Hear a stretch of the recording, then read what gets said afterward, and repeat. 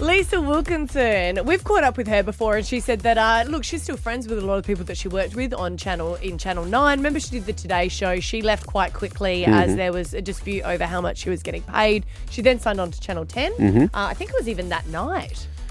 Wasn't it before the announcement? Well, yeah, those deals are usually done because they go and say, hey, I want this much. They say no. Well, there's another channel willing to pay. There's always a bit of to and fro in the background. And I think her husband was one that did a lot of the contracts for her. But breakfast radio people do it. They pretend they don't, but we know you do. She has said that she still gets along well with Carl, though. Yeah, they're really good friends. Yeah, they're still. friends. Yeah. Oh, God, there was no falling out. Carl and I still text each other. We still see each other from time to time. But he is hopeless at catching up. He'll say, let's have dinner on Saturday night. And then you don't hear from him again. So, Carl, I'm still waiting for dinner. But she has a memoir coming out, like a tell-all autobiography that some people have said is kind of like an exit interview. So she's talking about like the divorce with Channel 9 when she is going to go into it in details, talk about her current job as well. Right. And also her marriage. I reckon it would be an interesting book because there was so much, when she left, there was so much to talk about, but it was all like pleasant. Tell you what, if it works well, there's a lot of people that could do an exit interview book at Channel 10 now.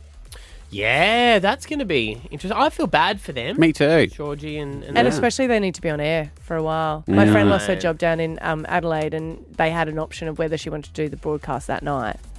And she was like, well, it's only 2 hours. Yeah. Like, maybe if you told me in the morning and I didn't have my makeup on, I would have said no. Nah, good on them. I think good on them for not cracking the sides and actually getting on with it. Yeah. There is a show that I'm looking forward to seeing. It's on SBS and it was announced last year. They sort of were doing upfronts, but they hadn't said who was going to be a part of it. It's called, remember Who Dares Wins? Yes. This is a version of it.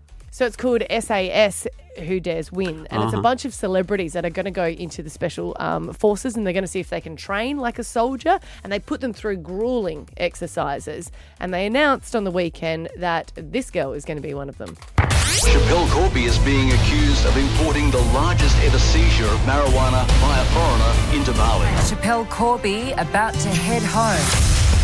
Also, Nick Cummins is going to be on it as well. Okay. You remember from the rugby and also The Bachelor. And this is a little bit of the show. Now, this is the UK version because they haven't released any of the footage yet. And this is what it's sort of like.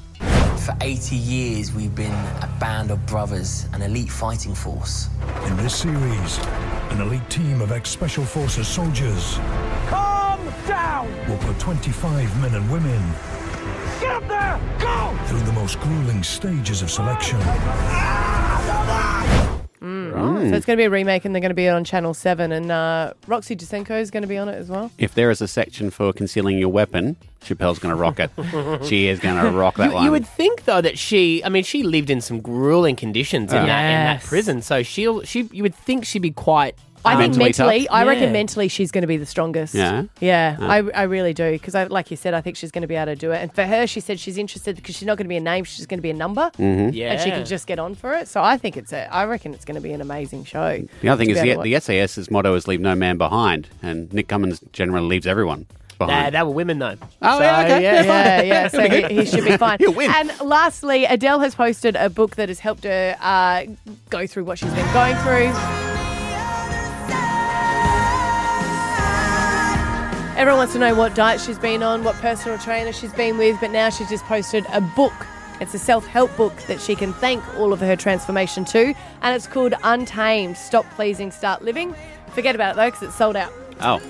But if you can get it, they've got a backlog now. Ever since she's posted a photo, everyone's wanted to buy it. Don't you just love that as an author? As soon as that pops up on Insta, ka-ching! Yeah.